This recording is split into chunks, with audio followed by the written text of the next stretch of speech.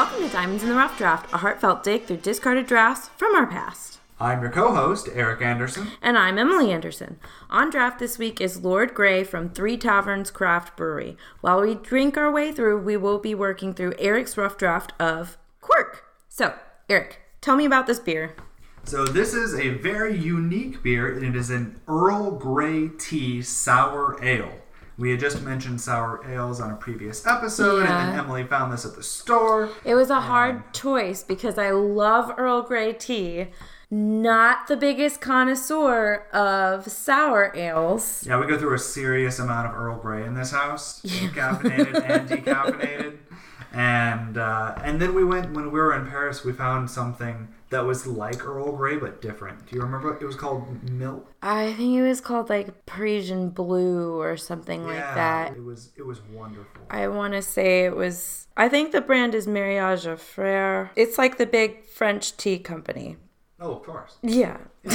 You know, the one. Absolutely. Well, all right, so to return to beer, the land of beer where we live, you'll have to check our Instagram for a picture of this can because it is beautiful. They've put a lot of work into the artwork, and it has a dude who I can only assume is Lord Grey, who has an orange over his eye, which is just classy. It's like a monocle. It's like an orange monocle. A delicious monocle. So the description of the beer is: another from our Sour Asylum series of lacto-fermented beers, Lord Grey offers up the flamboyance of the bergamot orange. Bright and balanced and quintessentially British, the world's most famous tea adds strong tangy and zesty flavors of orange and lemon to this lighter-bodied sour ale. Wow, they're making some bold claims. The most famous tea in the world. I wouldn't think so. What is the most famous tea? Green? I don't, maybe green tea. Just green. I don't know. I'd think like oolong or Ceylon or one of the like actual teas. I don't know. This is just some British mix that these upstarts made. They're not. So like, jasmine, maybe jasmine tea. From the areas of the world where tea actually comes from. That's probably the world's most famous. Yeah. This is the most famous for white people. Let's just say that. Yeah, is that gonna make it in? I don't know. All right, quick. Let's talk about beer. Cheers. Cheers. Ha! Victory is mine. I had to lean over at too weird of an angle with it at this table. We're coming at you from a new location, our dining room table. In a bold move, we've abandoned the closet. The size of a postage stamp. I still don't know. We've had smaller closets than that one. No, we haven't. Yes, we have. No, we haven't. Apartment 1. Okay, probably because I don't actually remember the closet. She's never been inside. Okay, it's coming back to me. The one with the suspicious stain that may have been nail polish or may have been blood. It was dark, that's for sure. Yeah. Definitely dark. So, but I am very impressed with how they got the flavor of the Earl Grey into this beer. It's really not that sour either. I find the aftertaste to be quite sour, and it like kind of spoils the tasting notes of Earl Grey and bergamot orange for me. But I'm going to drink all of this, and it won't be too great a hardship. Well, I'm proud of you. But it is, most of the time, if a beer describes itself, I couldn't pick those flavors out. But if somebody just handed this to me, I would be able to say, this tastes like Earl Grey. I wish somebody would make a Blue Moon style beer, but with Earl Grey. That would be real good. I just don't want the sour aftertaste. I just don't need that sour. After we do this for enough seasons, we're going to start brewing our own beer. You know this is just going to happen. That's too much work. Tell me more about Three Taverns. Three Taverns, yes. It's in Decatur, Georgia. Oh, we love Decatur. One of our favorite French restaurants is there. French cuisine. Yeah, Café Alsace. Yes, that sounds right. Yeah. It was wonderful. It was really, and Decatur is a really cool place. They had that independent bookstore that we spent way too long. Yeah, it was like a kid's bookstore. Yeah. We spent a lot of money. Well, that whole area is kind of known as being like a writerly creative district. Isn't there a Decatur Book Festival? There is a Decatur Book Festival. Yeah. So. We've not bean, but we'd like to. If you'd like to sponsor our trip to the Decatur Book Festival, We could put up a tent. please contact We could record live. There's so many possibilities. Do they allow alcohol? I don't know.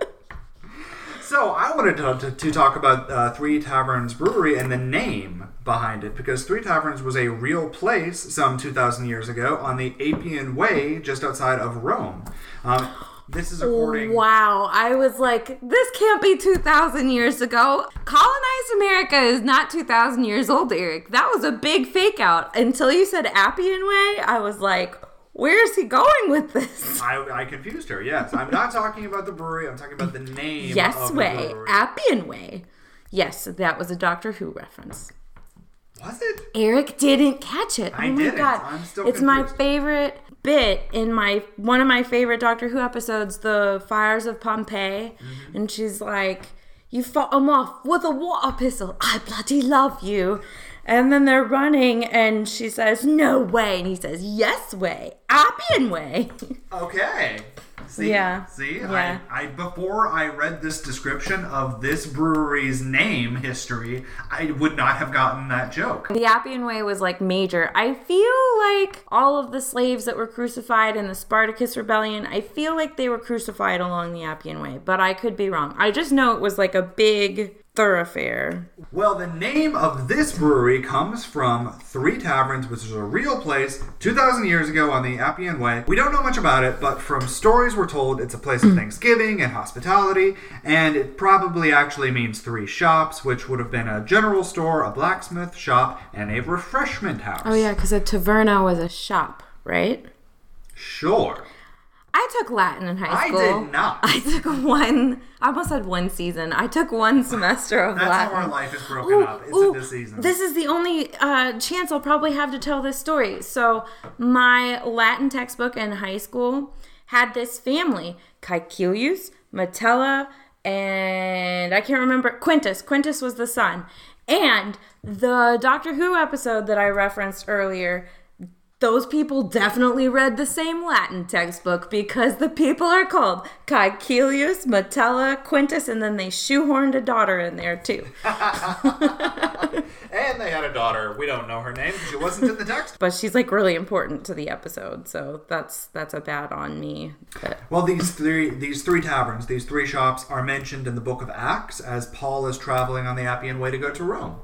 oh, So that's another how they've Okay. been popularized in the Christian West. cool. So why did they choose this name? That's Does it all say? I have for you. Oh, okay. Yeah. Well, just because it's considered to be a historical place of hospitality and rest, joy, and like Paul has friends come out from Rome to meet him at that waypoint. Yeah. So they kind of just party there and like relax until they go into Rome. I don't recall Paul partying. I skipped that Paul part. parties as Paul parties, all right? The Bible doesn't say it, skipped but that you part know of the they Bible. had a good time. You know it.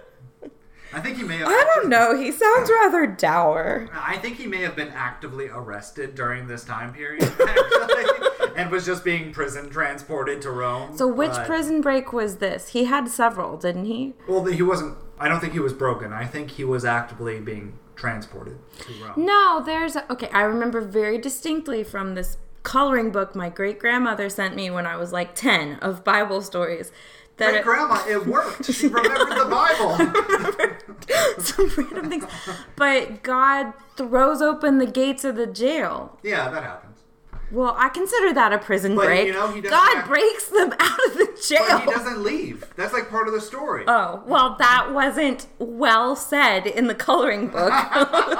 The coloring book doesn't go on to the next part, where the jailers are so impressed with him for not leaving and being such an honest guy that they like give him extra bread or something. I don't think they let him go. Come on, Paul, run away. That was your moment, okay?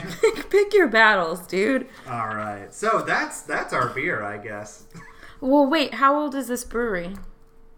Is it also 2,000 years It old? is not 2,000 years old, but it did come about in the early 2000s. Okay. I So think- it might as well yeah. be 2,000 years old as far as the craft brewery scene is concerned. I got it here. Let's see. 2005, he moved to... Oh, here we go. The first official beer was poured to a welcoming public on July 19th, 2013. Oh, we're coming up on their anniversary. On their 8-year anniversary. Yeah, we should go there. How did you get 2005 from 2013? He moved to Decatur, Brian. In 2005. Brian. He has like a last Life name, of I'm Brian. sure. We're having so many Roman references here. We got the Life of Brian, you know, because that's definitely a Roman reference. Definitely a Roman reference. That is original. Always look on the bright side of life. All right. Okay. So now, First. Well, not first, because we just talked about the beer. First, before you try to get serious, what are you thinking about right now? I'm thinking about genre. And I am thinking about genre because I know this will come as a big shock to everyone listening to our podcast, but I like podcasts. And I listen to a lot of them. So one of my favorite podcasts is Fated Mates with Sarah McLean and Jen Prokov, talking about all things romance novel. And Sarah McLean was featured on a 99% Invisible episode called The Clinch, talking about romance novels and the romance genre and kind of giving her bullet points for what counts as being romance genre. And I've just been dwelling on them. At the moment, I read a lot of romance, although in the past, most of my genre reading was probably fantasy. Maybe a little bit of sci-fi. I don't know, but it was mostly Star Wars novels. Does that count? Yes. Okay. Star Wars does count as sci-fi / fantasy. Okay, cool. It's a historical satire. I read like a sliver of sci-fi and then like a lot of fantasy. So I find myself reading a lot of romance now, not because there's a lack of romance in my life, but I don't know if you guys noticed, but there was a pandemic and there were not a lot of happy endings in the pandemic, and it was kind of scary about whether there would be a happy ending. And a convention of the romance genre is that there is a happy ending. You know that the two are going to end up together and it will stop at a happy moment in their life, which is very soothing for somebody with anxiety like I have. Yeah, I can see that. When she asked me this question earlier, and I was trying to think about the genres that have been most important to me, and obviously fantasy, science fiction have definitely been some very, very important ones. Yeah. But I also realized that, especially growing up, so many of the books that I read were either complete mysteries or had a subgenre of being mysteries. Yeah. I mean, to a certain extent, even Harry Potter is a fantasy mystery. Everything has a mystery that they're trying to unwind. Yeah. But even besides that... Well, I think that a lot of novels have a mystery as the plot. Like, a lot of stories have a mystery as the plot. That doesn't make them part of the mystery subgenre. I think to be part of the mystery subgenre, like, the whole point of the story has to be solving the mystery. You have a detective, whether it's, a police officer or, like an amateur detective or like a professional PI. Like, you have a detective figure that people have gone to solve this mystery. Can you think of an example of that is not a murder mystery? The Purloined Letter. Okay. Very good.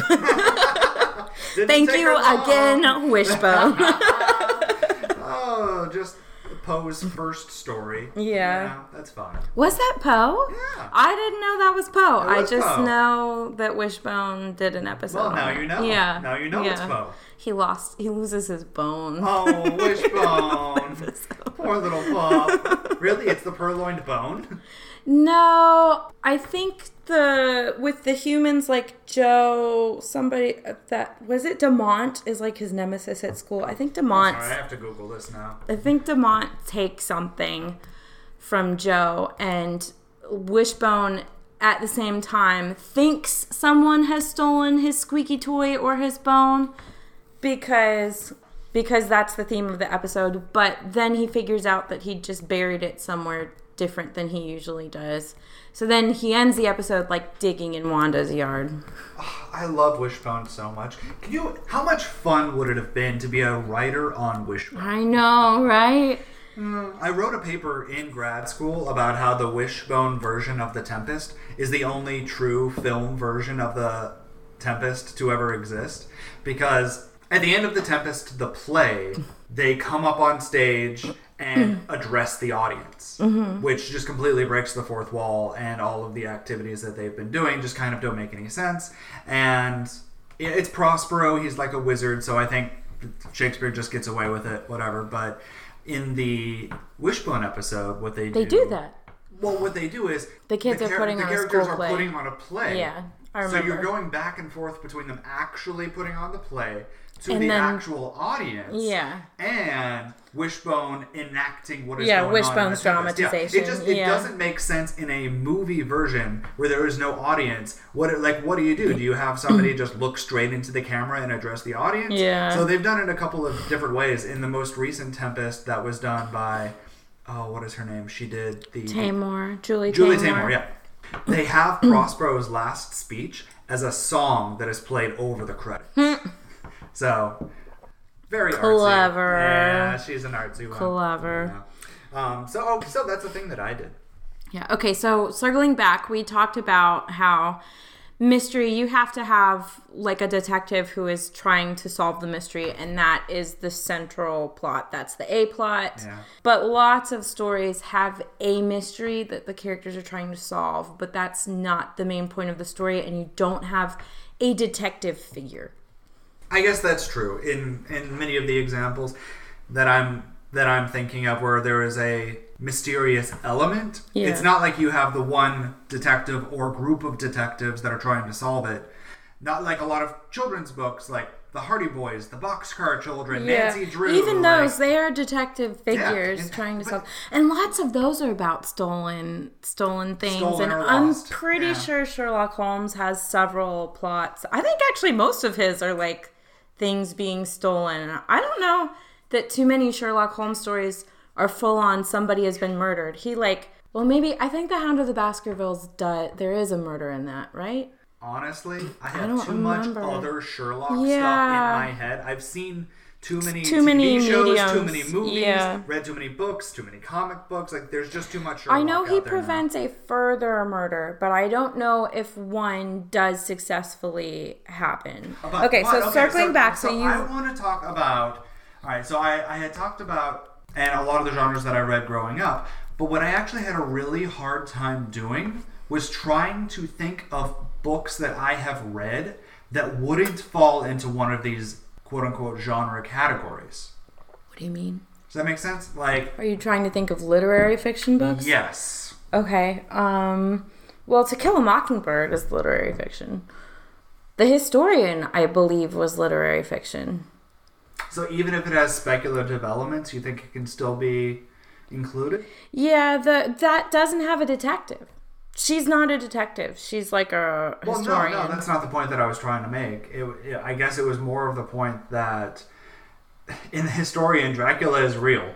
You know? Vampires are real.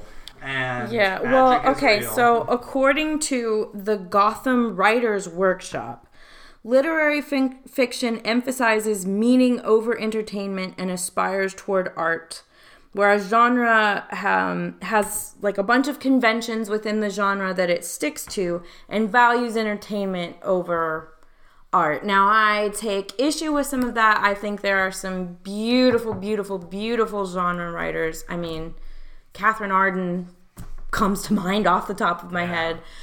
Honestly, anything Sarah McLean writes is really gorgeous.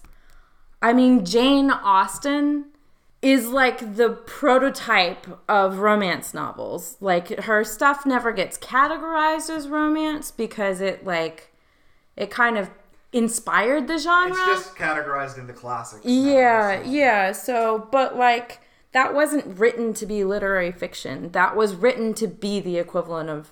She was writing it to be popular fiction. Yeah. You know, and I do think that's another way to say something is genre, is to say this is popular fiction. And I do think that, unfortunately, there is this pushed to not consider genre fiction art on the level with literary fiction. Hence you get this definition that says literary fiction aspires towards art. And I think that's poppycock. And I think all written works are art. We're all trying to say something with our art, you know. We both came from writing programs, and I've come to terms with this now. But at the time, it was very annoying. We both came from writing programs where we were not allowed to write specifically fantasy and science fiction. And my program didn't allow genre at all. Like, you weren't allowed to write in any genre. It was all supposed to be literary fiction. I guess I feel like if you're not in fantasy and science fiction, then it's easy enough to squeak something through. Like, if you're just writing romance, how is somebody going to necessarily know that you're writing romance? Because it's all about... Well, romance has sex or a big deal made about kissing. Yeah. If you don't have sex, there's like a big deal made about kissing. And the plot is all about how these people are going to fall in love. Like, again, stories will have romance elements. So I guess the point that I was trying to make is I now understand, in my great age and wisdom, why my creative writing teachers decided to cut out fantasy and science fiction from our writing. Because they did not want us to be so involved and like so fascinated by how the 14 emeralds made their way across the barren sea to finally be picked up by the Dark Prince that we didn't worry about characterization. I just made all that up. None of that's true. Yeah, it's just like world building is so much fun and it's addictive. Yeah. And if I let myself get into it, then I'll just start writing backstories and sacred objects and weird animals and all of this other kind of stuff at the expense of actual story. Okay, I think we've gone as far in that what are you thinking about as we can. So, that was wonderful. Now, before you give us the dramatic reading, Eric, tell us what you remember about this poem and why it was written. Again, this is Quirk. This is Quirk. So I remember writing this when I was in college. So this was probably, January 2009. So I was a junior in my second semester at Troy University. And this was probably for my poetry class, which at that point was probably taught by Dr. Thompson or... Name drop. Or Jim Davis. Name drop. I think it might have been Jim Davis. Name drop. Thank you. My name drop fairy over here. So I remember the image that inspired this poem, but the rest of it just flowed freely, and that'll make a lot more sense after I read it. Wait, so was this inspired by like a picture? This was inspired by a scene from Batman. Okay. The Dark Knight. Okay. I don't know what scene you're talking about. So, I'm going to read it, and then I'm going to explain what it is. Okay, so I'm making a note. So, foreshadowing, I wrote in part of my edits, my suggestions depend on the intentions and inspiration of this poem. So I am noting that it was a Dark Knight movie scene. Oh, hello, Kemet. Hello, Cat. We have a cat sighting. One of the podcasts that I listen to, when their cat wanders by, they get cat purring ASMR on the mic. But that would be... Why does it have to be ASMR? Why can't it just be cat purring? I don't know. It feels like a really fun buzzword that I just keep dropping. I don't even know if I'm using it correctly. All right. Okay, so like it has been a really long time since I saw The Dark Knight, so I will describe everything to you. Okay, cool. No doubt. It was literally, I had to write a poem for class. This scene from this movie inspired me, and then I wrote a poem. Okay. And that's it. All right. Well, thank you for sharing with us. And now, a dramatic reading. A dramatic reading. Quirk. There a group meets every second Thursday alongside a burning fire engine, and they discuss the world for hours on end.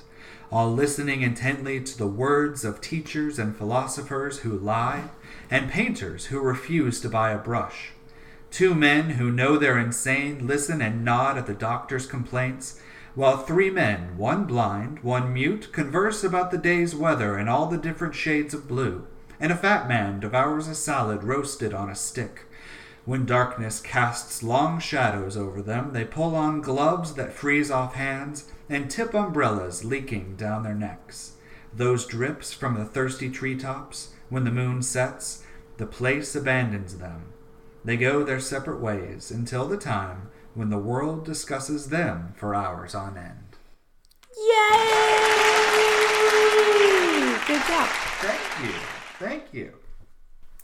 So the scene, now that I've read the poem, the scene that I can tell you about is there's a part in The Dark Knight when they are trying to transport the Joker from point A to point B, and the prison transport is blocked by a burning fire engine.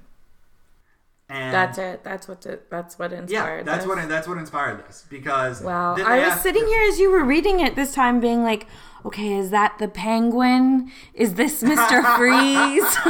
No, these aren't like Batman villains in here. No. You took it too far. No, it was a single scene. It was a single image.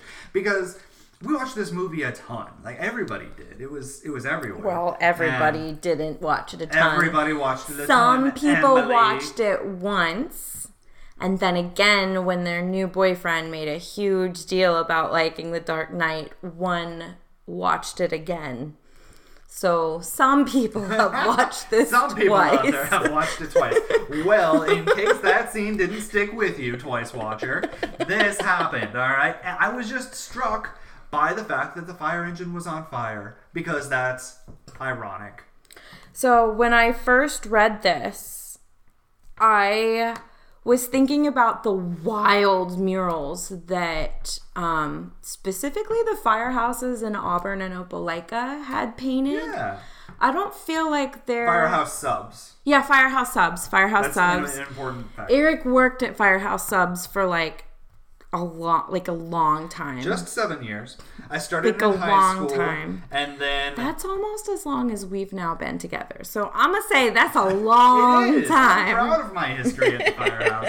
I could still make a sub today. Yeah, well, so I feel like I haven't seen such wild murals at the firehouses up here, but specifically the ones in Auburn had really big, detailed, slightly bizarre murals painted in them that usually involve fire trucks. And so I was kind of trying to remember whether or not there was a mural with a burning fire engine. That would be a little dark for a Firehouse Subs. Yeah, I think this episode not sponsored yet by Firehouse Subs. Yeah, well, since I know you, I was already trying to make meaning, and it took me an entire read through to realize that this had no meaning.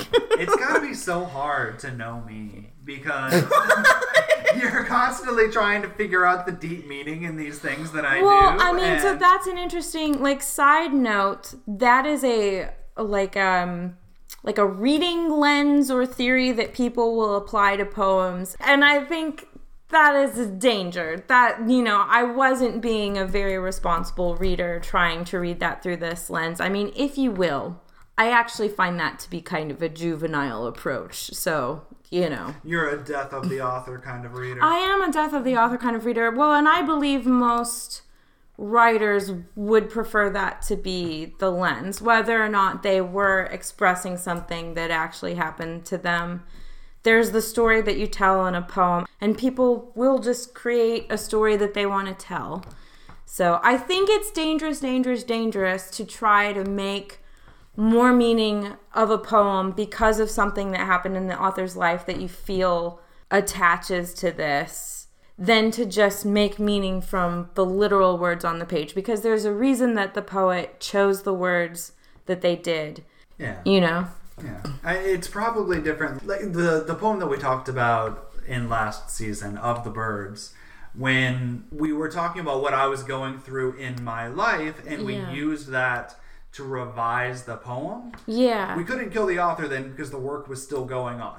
So I think in a workshop environment, you got to keep the author alive if you're trying to get down into what the soul of the poem really is. Well, yeah, but when I was approaching this poem, I had to approach it from the point of view of like, this was a finished work. I suppose. Yeah. And I mean, that's the point of that's the premise of this podcast, right? That we have a bunch of finished works that aren't very good as they stand, as they were finished. And we want to rewrite them and figure out, or like redirect that energy, if you will. Yeah.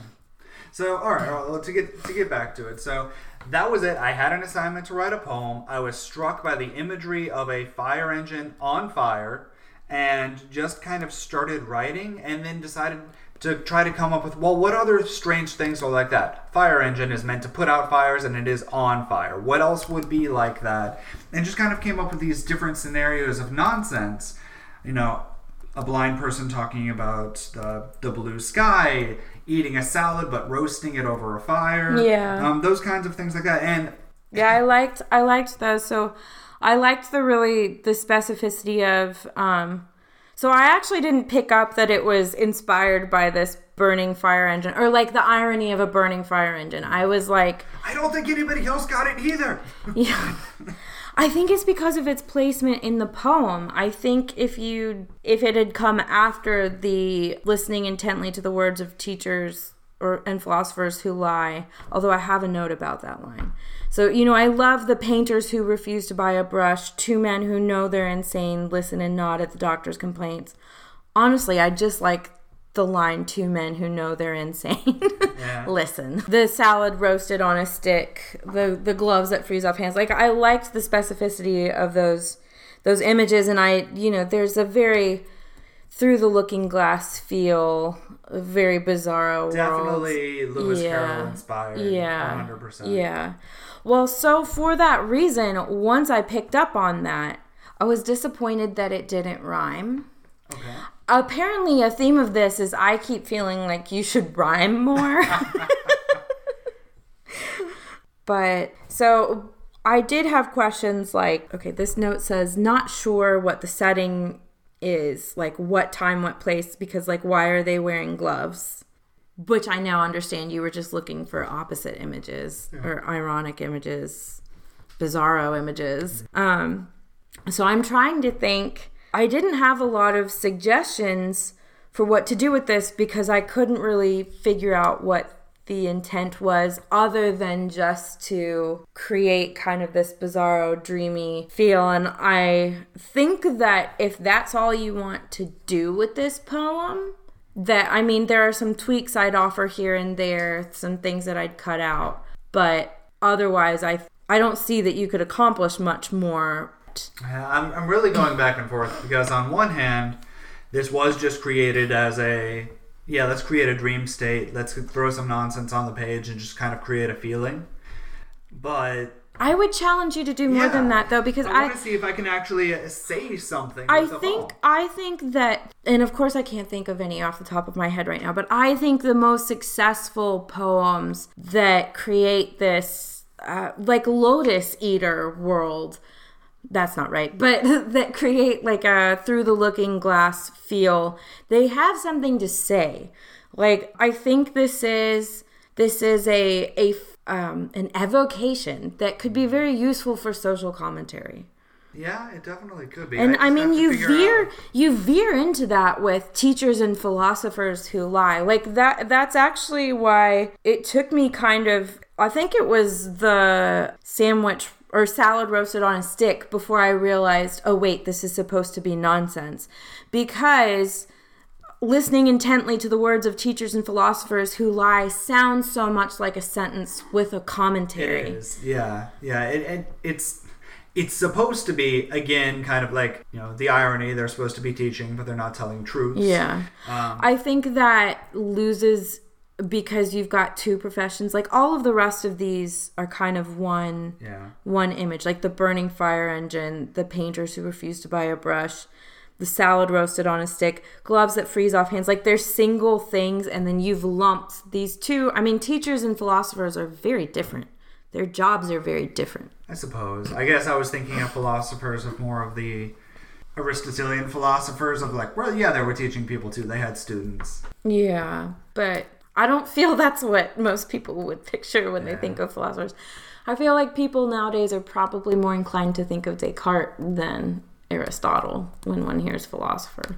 So I'm trying to think about just, again, I want to talk about the meter of some of how I did the meter, but if I were to get an idea into this. What meter are you following in this? Well, I just said I didn't want to talk about it right now. Oh, you didn't? Yeah. Oh, okay. I heard I do want to talk about. Well, now we're doing it, so let's do it. Well, so I didn't like the first few lines. So it doesn't hold. That's the problem. I don't know what I was trying to do, but the first line is trochaic pentameter.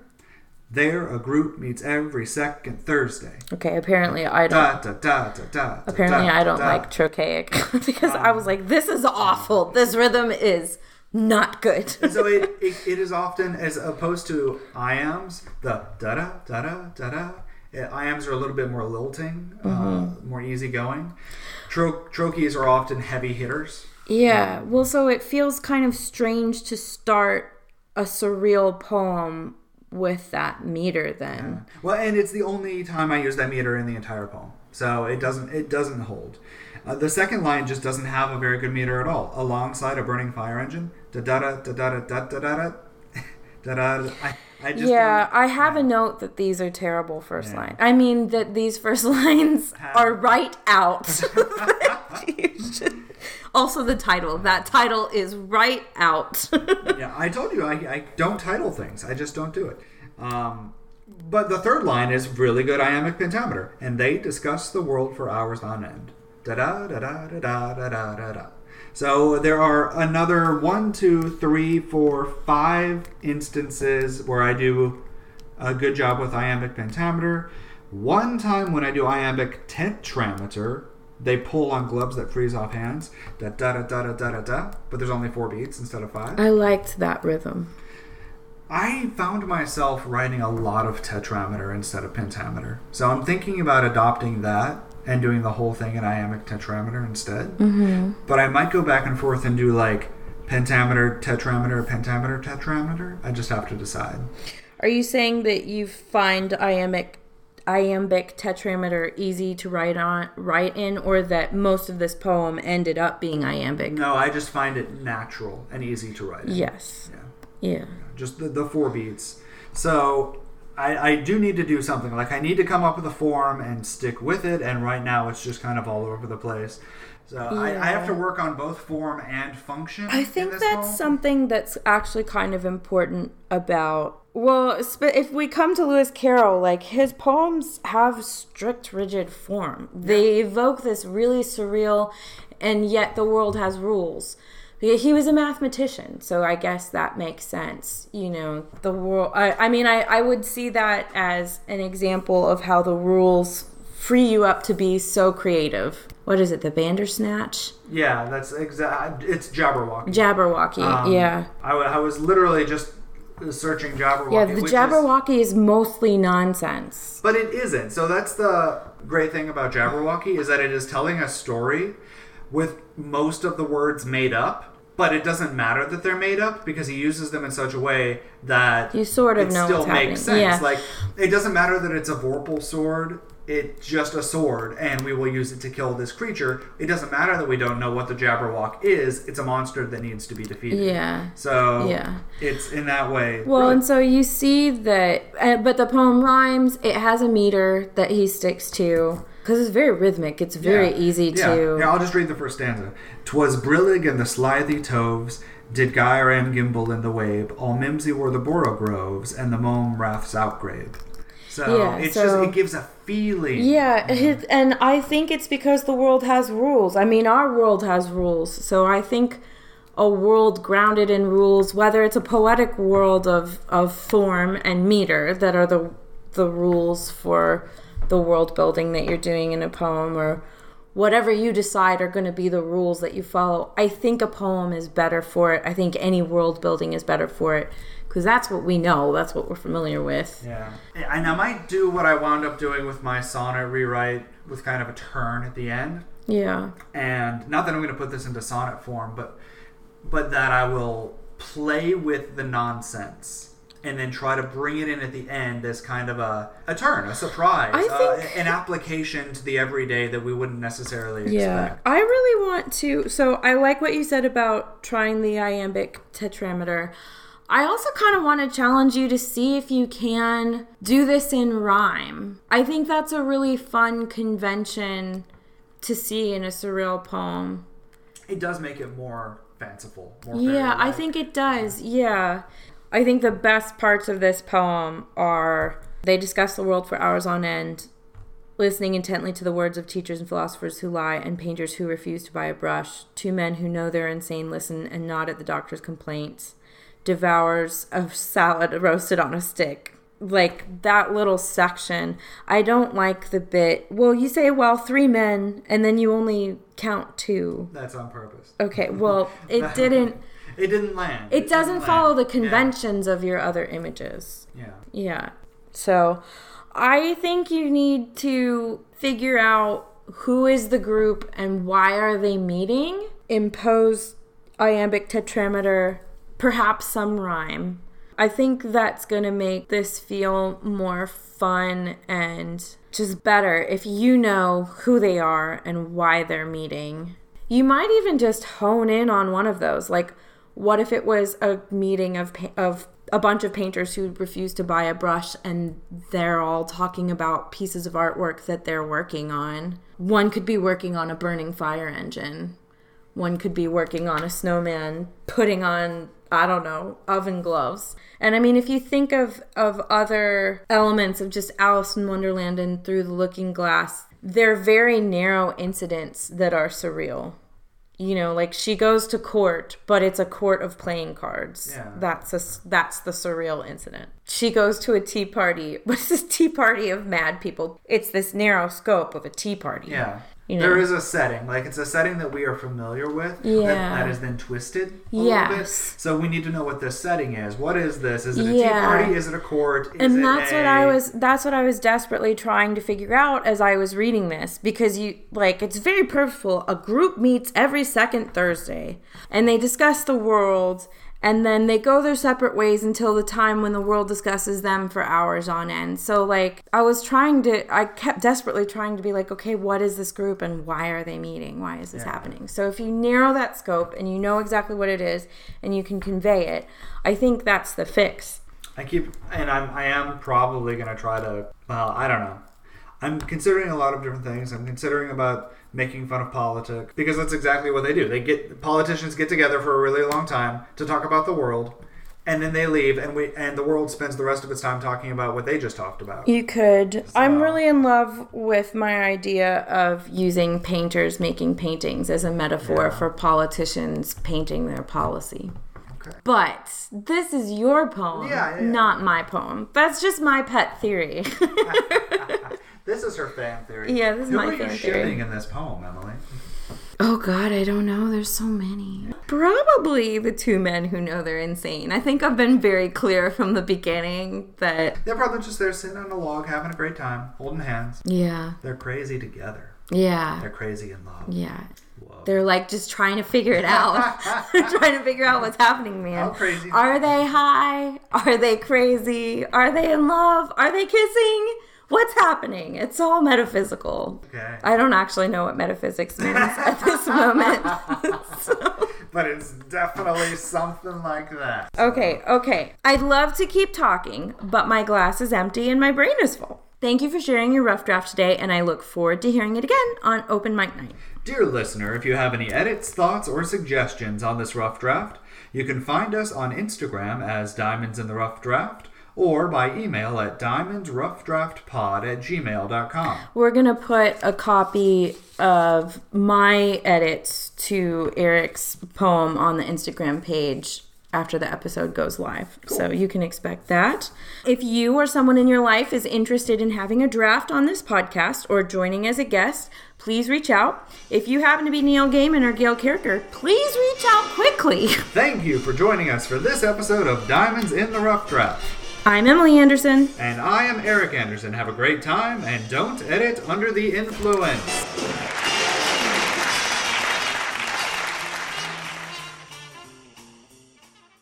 All works read on the Diamonds in the Rough Draft podcast are original works and are not to be reproduced or distributed in any form without the express written permission of the author.